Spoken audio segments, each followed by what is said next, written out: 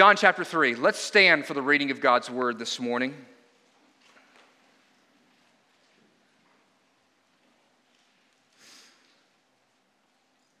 We do this every once in a while. If you're at some place where someone of honor walks past you, what do? If the president walks in the room, people stand. When the bride enters the wedding, you stand. And so sometimes we stand to remind ourselves that the word of God is worthy of honor. And so hear God's word this morning. Now, there was a man of the Pharisees named Nicodemus, a ruler of the Jews. This man came to Jesus by night and said to him, "Rabbi, we know that you're a teacher come from God, for no one can do these things that you do unless God is with him." Jesus answered him, "Truly, truly, I say to you, unless one is born again, he cannot enter the kingdom of God." Nicodemus said to him, "How can a man be born when he is old? Can he enter a second time into his mother's womb and be born?" And Jesus answered, "Truly, truly, I say to you, unless one is born of water and the Spirit, he cannot enter the kingdom of God. That which is born of the flesh is flesh, that which is born of the Spirit is spirit. Do not marvel that I said to you, you must be born again. The wind blows where it wishes, and you hear its sound, but you do not know where it comes from or where it goes. So it is with everyone who is born of the Spirit." And Nicodemus said to him, "How can these things be?" And Jesus answered him, "Are you the teacher of Israel, and yet you do not understand these things? Truly, truly, I say to you, we speak of what we know, and bear witness to what we have seen, but you do not receive our testimony. If I have told you of earthly things and you do not believe, how can you believe if I tell you heavenly things? No one has ascended into heaven except he who descended from heaven, the Son of Man. And as Moses lifted up the serpent in the wilderness, so must the Son of Man be lifted up, that whosoever believes in him may have eternal life." This is the word of the Lord. Praise be to God. You may be seated.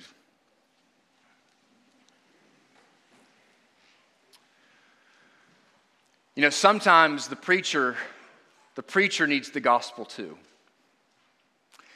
And sometimes the preacher knows he needs it the least. We're talking about encounters with Jesus. What happens when the religious insider, when the religious leader runs into Jesus and encounters the real Jesus? We are looking at various people as they encounter Jesus in this series, and this morning we come to a guy named Nicodemus. Let me give you a little bit about who Nicodemus is. Nicodemus comes to Jesus here at night. Now, a lot of commentators and preachers have been pretty hard on Nicodemus, that he's a fearful man, he's skulking around in the dark so he can have a conversation with Jesus. And that may be true, that might be true. But let's give Nicodemus some credit. Here's what we can know for sure. Nicodemus is an intellectually curious man. If you look at Jesus' interactions with the other Pharisees, they are not very open-minded. Nicodemus is. The other Pharisees tend to be downright antagonistic towards Jesus. Nicodemus comes with not animosity, but actually hoping seemingly to have an honest conversation with Jesus. In verse 2, he even ascribes a special honor to Jesus. He calls him rabbi. A rabbi is a technical description of one who has been through the training of a teacher, and yet he knows Jesus hasn't received that training, and therefore the way Jesus is able to speak is that he must have a special anointing from God. And so he pays Jesus a compliment. Nicodemus is a good man. He's a pillar of the community. He is widely respected and a highly regarded religious ruler. Even throughout this scenario, he never gets snarky with Jesus. He seems even downright kind. So this is an encounter between the religious good man and Jesus. And how does Jesus respond to Nicodemus when he comes in verse 2 and pays Jesus a compliment and says, "Oh, Rabbi, you must be from God, because we see all the signs and the wonders that you do"? Well, how does Jesus respond? With a baffling non sequitur. "Jesus, you're a great teacher. You must be from God." Jesus turns to him and says, "You must be born again." Huh? Nicodemus spends the rest and actually the entirety of this conversation confused. He comes as a man completely confident and curious, but he walks away seemingly and utterly baffled. Jesus says, "You must be born again," and Nicodemus' response is to say, "Wait, what? Huh? What are we talking about all of a sudden?" Nicodemus marvels at what Jesus is saying. And we know he is marveling at what Jesus is saying because in verse 7, Jesus says to him, "Do not marvel at what I am saying." And then the last thing we see, the last time we hear anything from Nicodemus, he says, "Well, how can these things be?" He comes curious and he walks away, frankly disoriented. What's going on here? Why is Jesus engaging with Nicodemus in this way? Well, let me ask you this. How do you get someone's attention who already believes that they already have all the answers? How do you get someone's attention who is blind and leading the other blind, but doesn't believe that they are blind? You might have to smack them across the face. How do you get someone to listen to you who has heard all the sermons? And in this case, how do you get someone to listen to you when they have written all the sermons? What is Jesus' approach? He takes a man who is eminently confident in his knowledge of God and the things of God, and he utterly disorients Nicodemus with this conversation. He speaks to Nicodemus in such a way that Nicodemus' entire worldview is shaken. Nicodemus has his spiritual and theological equilibrium turned upside down. You know what I'm talking about when I think of, when you use the word equilibrium? Any of you ridden a roller coaster over the age of 35? Roller coasters that you rode when you were 18 years old and you could ride it over and over and over again. You get on one of those bad boys at 37 years of age and you're going, I look green. I feel green. Everything in me feels like it is being flipped upside down. Even these days, I'll go out to the playground with my children and I get on a swing set, and if I get just a little bit too aggressive, my tummy starts to go up and down and I go, what in the world? What is being disrupted? My equilibrium is being disrupted. And that is what happens to Nicodemus today. Nicodemus comes in curiosity to Jesus, but he encounters the real Jesus, and he is completely knocked off his bearings. He is stung in the face. He gets his bell rung so that he is utterly disoriented. What does Jesus say that disorients Nicodemus? I'm going to say, look at three things, because there's three trulies here. Three trulies means this is a worthy statement to be accepted. The first is this, that Jesus disorients him by showing Nicodemus the depth of his need. In verse 3, Jesus says this, "Truly, truly, I say to you, unless one is born again, he cannot see the kingdom of God." The kingdom of God was this world. It was the Jewish understanding that when God was going to come and make everything right in this world, this is the renewal of all things. And he says in order to not just be there, but to even see it, you have to be born again. Now, really quickly, because this term, born again, especially if you're maybe my age or older, comes with a lot of baggage culturally. Born again in our broader culture generally means that someone is needful, so needful of God's work in their life because they are a down and outer.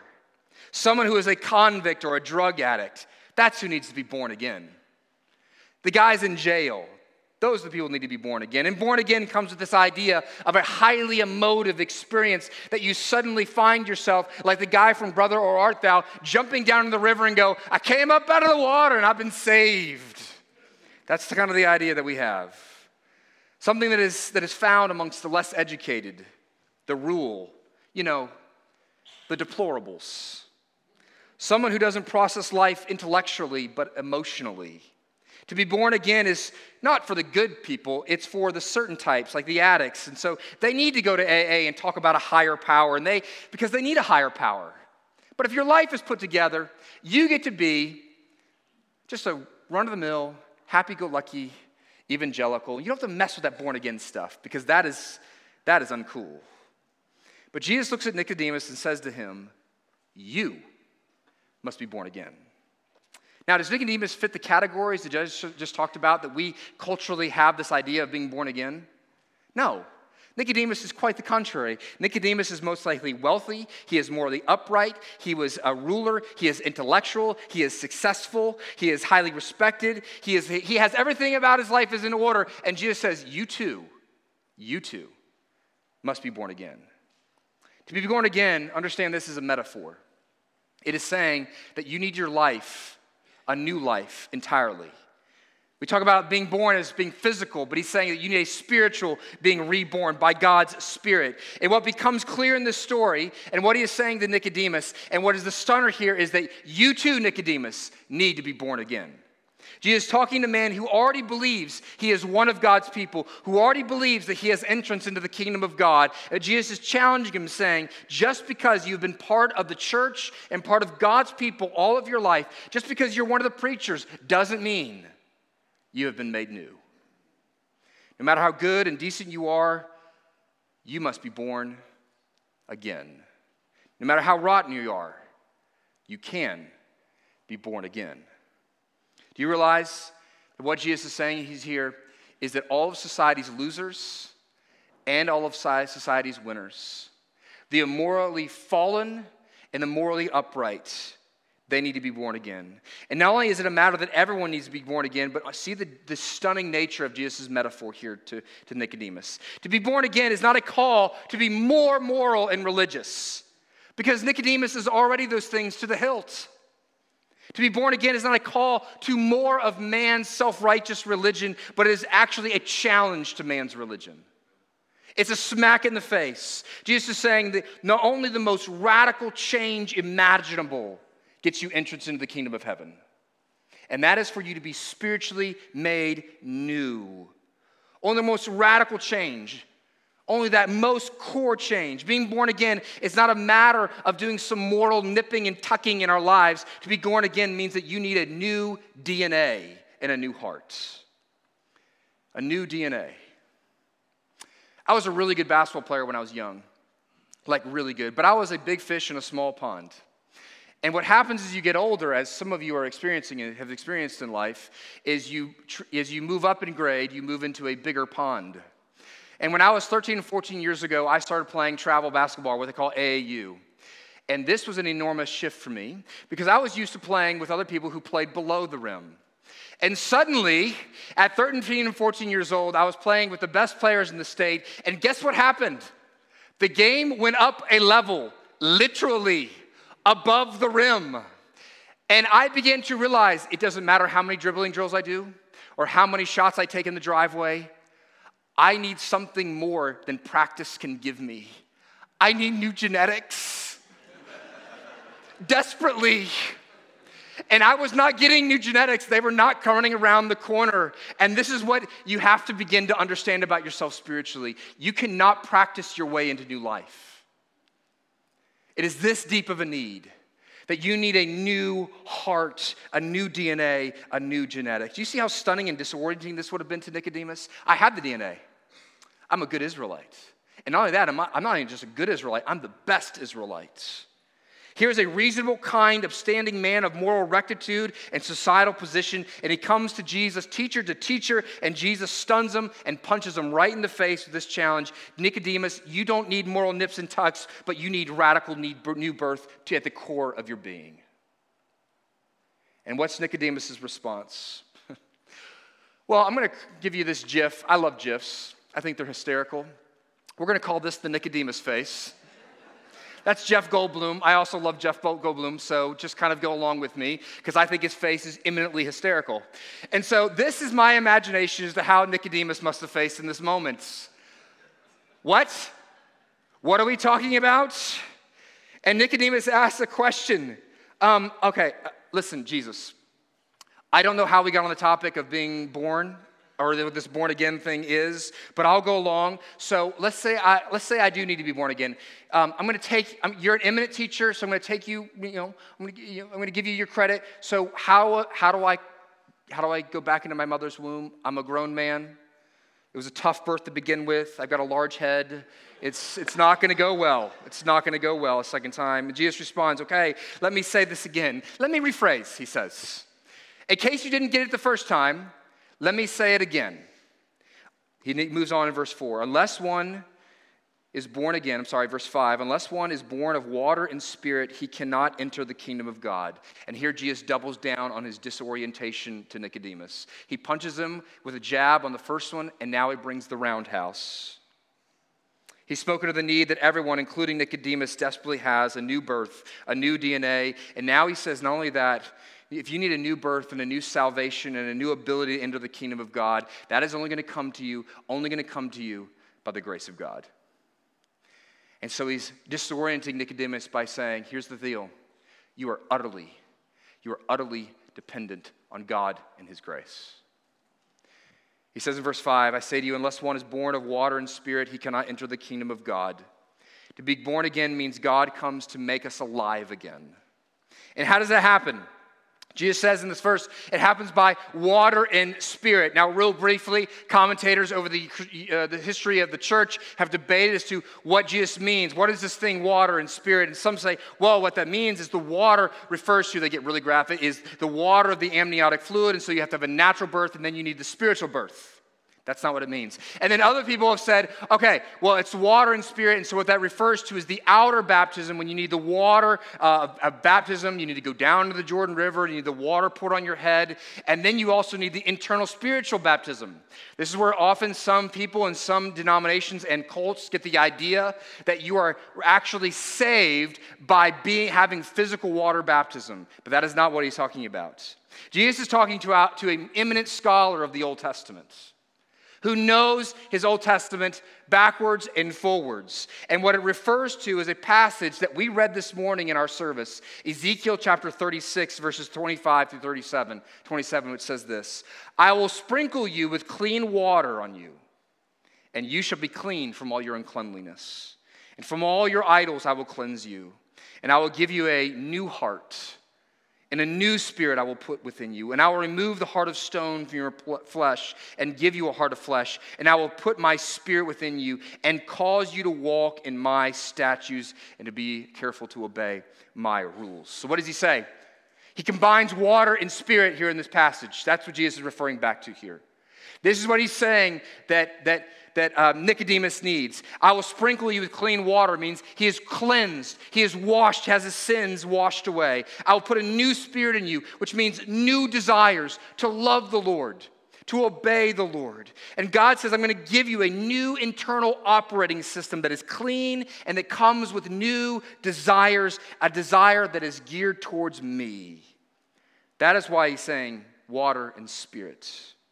And this being born again, this cleansing and being made new must be a rebirth by the Spirit of God. The Spirit of God is the one who must give birth here. That's what it says in verse 8. And then he describes the movement and the work of the Spirit of God in verse 8 in this way, as this metaphor.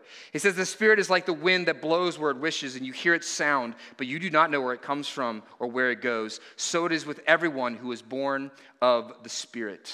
He says the Spirit is like the wind. You know it's there, but you don't know where it comes from or where it's going. You can't create it. You can't conjure it up. We don't know where it comes from. We can't control it, but we know the wind is real by its effects.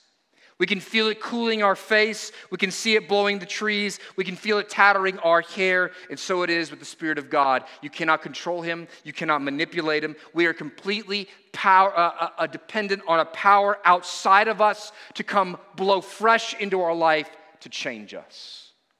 We are utterly dependent on the Spirit of God to do this cleansing and new life-giving work. So, how are you born again? Do you birth yourself? By the grace of God, what he's saying here is the Holy Spirit blows upon you and gives birth to you. There's a reason why he's using this metaphor of birth.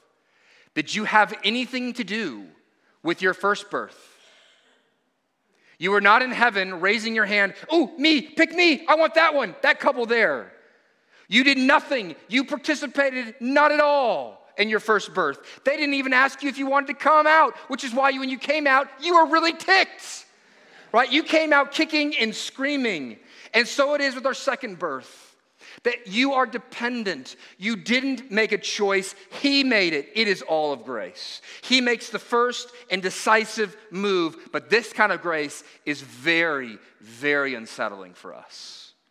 Because this is hard because we like it to be about what we have done. There was an older man who went into the pastor's office. The pastor had been preaching about grace a lot, and this old man had had it.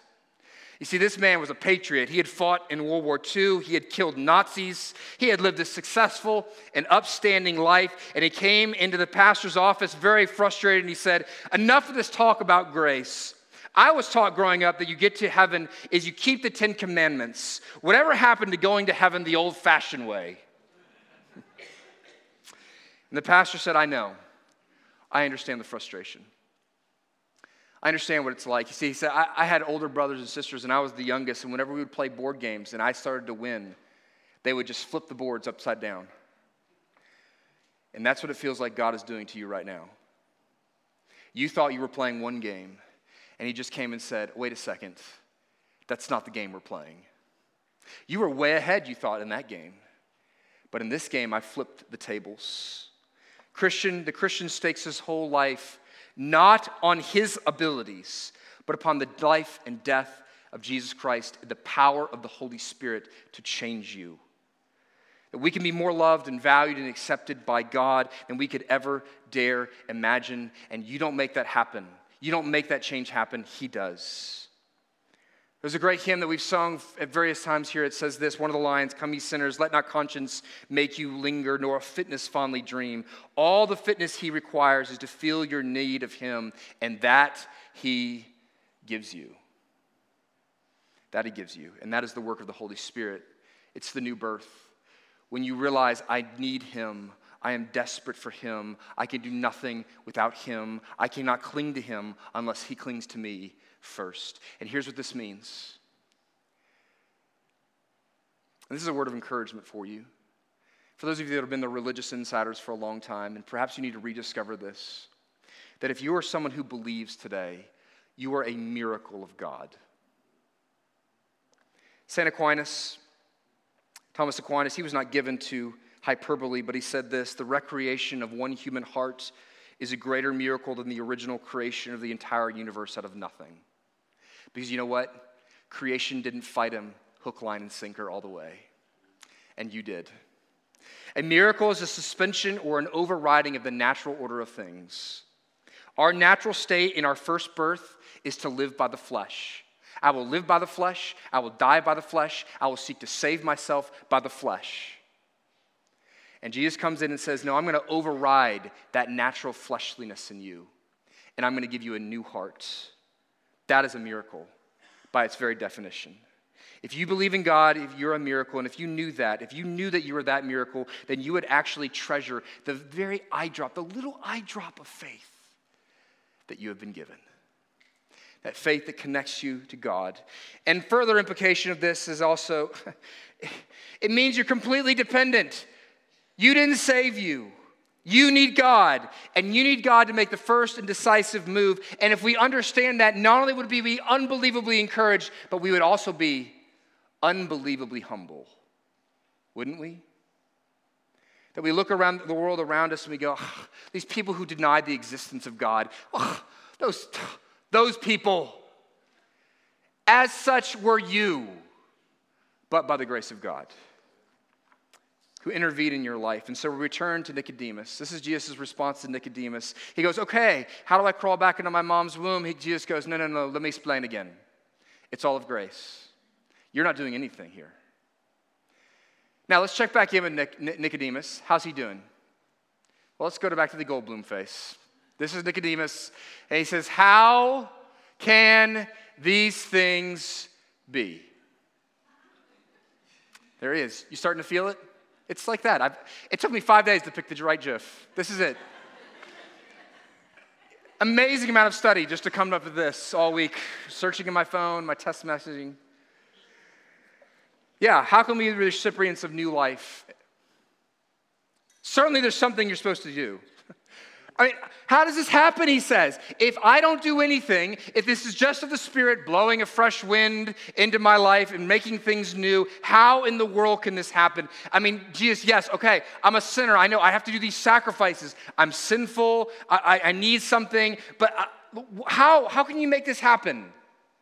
How is this going to happen that you're going to make me new? Now, Jesus responds in verses 12 and 13 with some very confusing words that I'm not actually going to explain. Because there is no consistency amongst the commentators regarding what Jesus talks about here when he talks about his testimony being heard and accepted. But here's what is clear, is verses 14 and 15. Because Jesus says to the question, how can these things be? He responds like this. And as Moses lifted up the serpent in the wilderness, so must the Son of Man be lifted up. And here's what I want you to see what Jesus is telling him. Jesus answers the question, how can these things be? How can grace be poured out in this way, in such a way that it brings new life within me, a new birth within me? And Jesus points back, oddly enough, to a story from the Old Testament. And he's disorienting Nicodemus one final time. And he's saying, I'm going to disorient you by relocating or redirecting your belief. Verse 14 and 15, as Moses lifted up for the serpent in the wilderness, so must the Son of Man be lifted up, that whoever believes in him may have eternal life. Jesus is pointing back here to a fairly strange story from the Old Testament in Numbers chapter 21, when Israel is still in the midst of their 40 years of wilderness wandering, and Israel is doing what Israel does best, which is, kids, grumbling and complaining. They are hacked off at God again. And so because they're ticked, God eventually decides, I'm going to discipline them. I'm going to bring judgment into their midst. And he brings into their midst a plague of poisonous snakes, of vipers, who begin to bite people. This is the stuff that nightmares are made of. And they begin to bite people, and people die rather rapidly, foaming at the mouth from the poison in their system. And this is meant to bring death in their life and judgment because of their sin. And the people of God, rather swiftly, though, begin to cry out in repentance and asking for the Lord's mercy. And so God told Moses to do a very strange thing. He said, take a bronze serpent, form a bronze serpent, and put it on a pole. And anyone who will look at the bronze serpent, even if they have been bitten, if they would look to the bronze serpent, they will be healed. And all who looked on this object of death, even though they had been fatally bitten, they would live. Now, this story used to confuse me. As a kid, because you're going like, I was a church kid, so I knew Jesus likes to be lions or lambs. Those are the animals. He's not a serpent. The serpent is the devil. And this is point. Jesus says, I'm like the serpent. I'm the one who's going to get lifted up. Why is he not a lamb? Here's why he's not a lamb. Because what are they looking at? They're looking at the object of God's wrath upon their life. And Moses is saying, this is what it's going to take for your death to be dealt with. For the judgment that you deserve to be dealt with, you have to look at the curse that is supposed to come upon you. They had to see that God would bring a curse upon their sin and put that curse of death upon their life. So that's what he's pointing to in the first part of 14. Then he says this in the second half.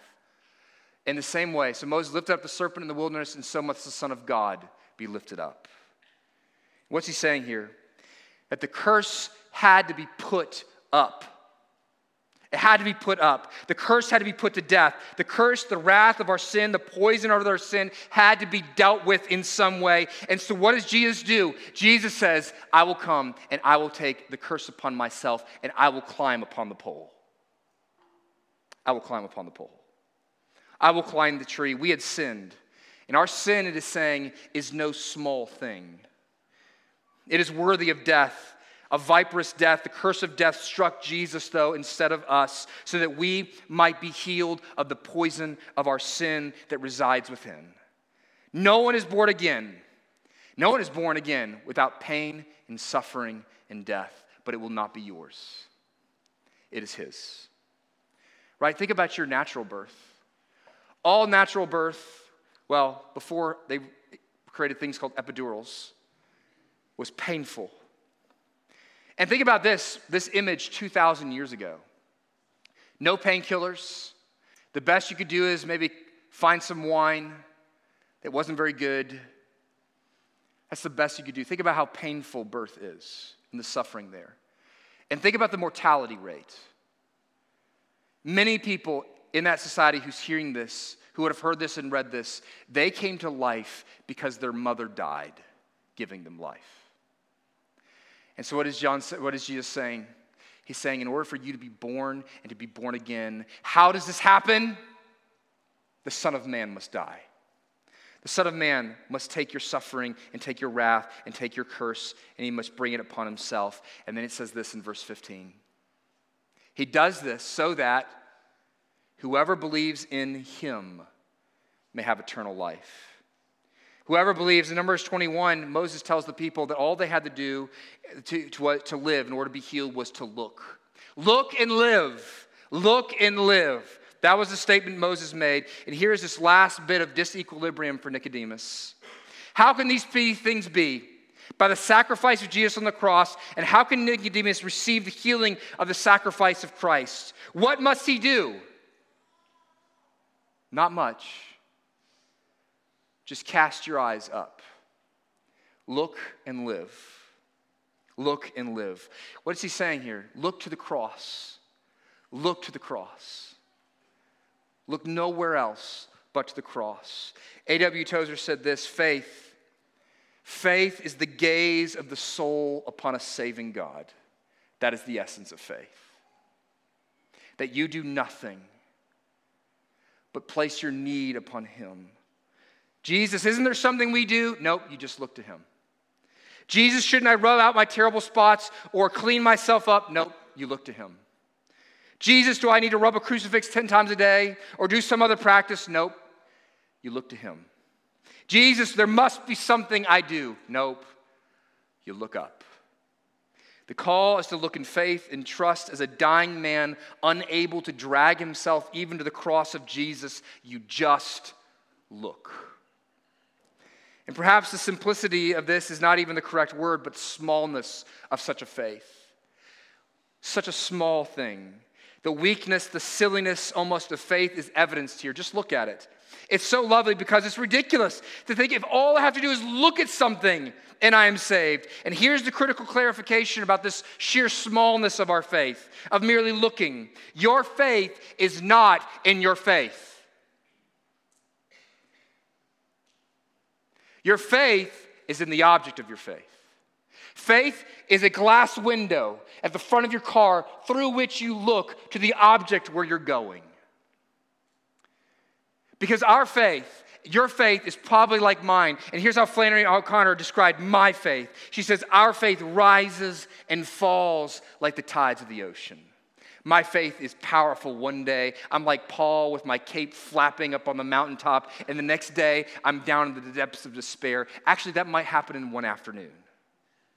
Because my faith rises. C.S. Lewis calls it the law of undulation, like waves, up and down.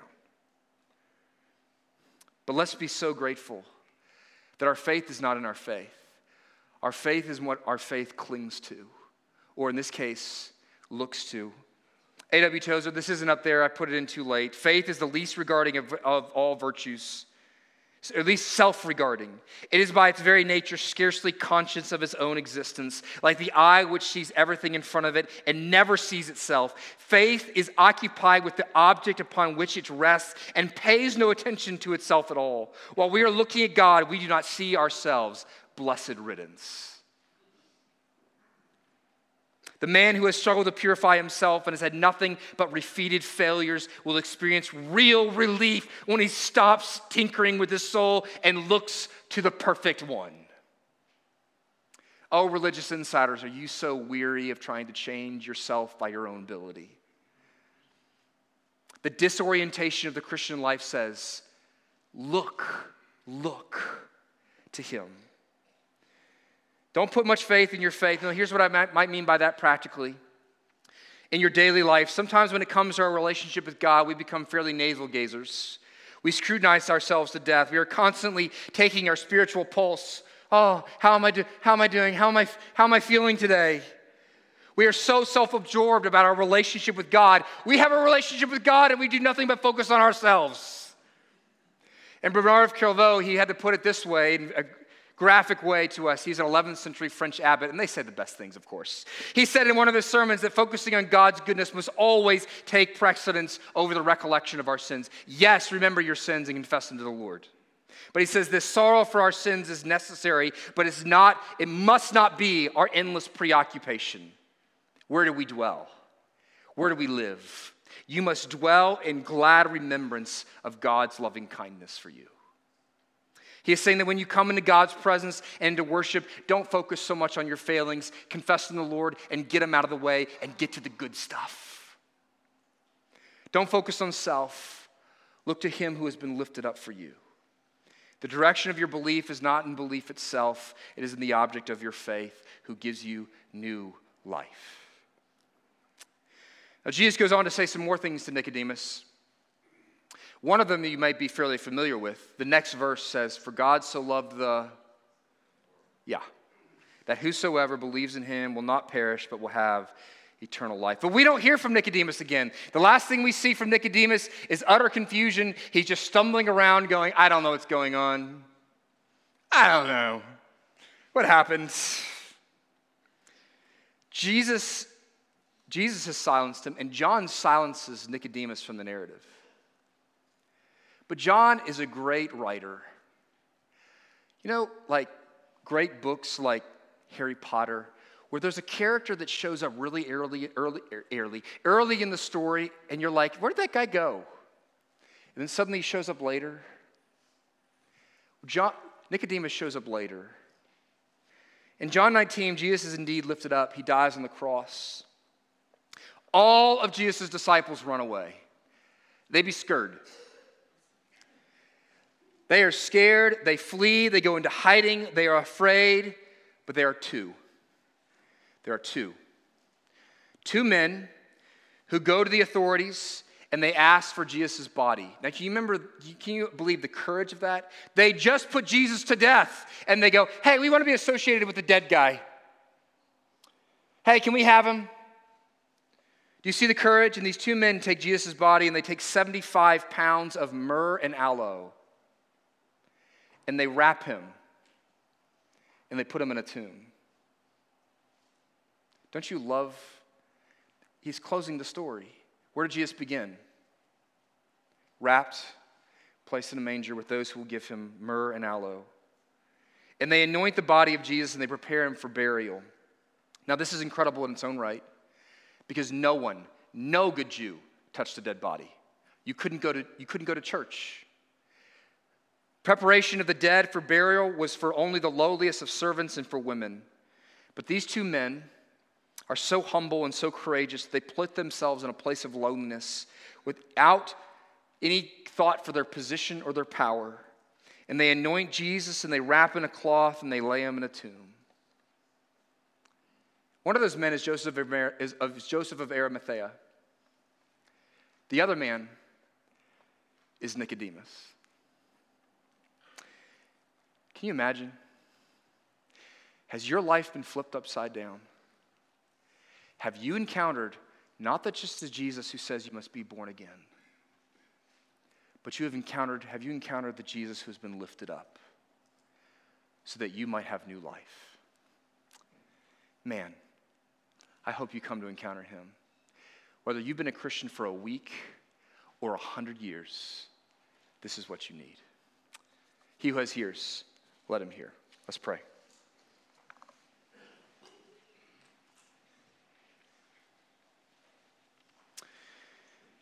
Oh, Heavenly Father, I pray that you would restore the religious people in the room, the professional Christians, the retired elders, the post-pastors, the veteran Christians who've been doing this for a very long time. Lord, I pray that you would put, as one person put it in a book, would you put amazing back into grace? Would you remind us once again of just how desperately needy we are? So Lord, if that means that you have to come and do some revealing work of just how desperately we need to be born again, how desperately we need the power of the Holy Spirit, not just to have revived us and regenerated us one time 10 years ago or 20 years ago, but to continue to renew us by the filling of the Holy Spirit. Would you do that? Lord, I pray that those in this room might be willing to ask you to show them their need of you. And so, Lord, where our sin and our sinfulness and our neediness appear great, but Lord, would your Spirit then swoop in really quick and remind us of the good stuff. The good stuff of the grace of Jesus, may it appear greater than all of our sin. We pray this in Jesus' name. Amen.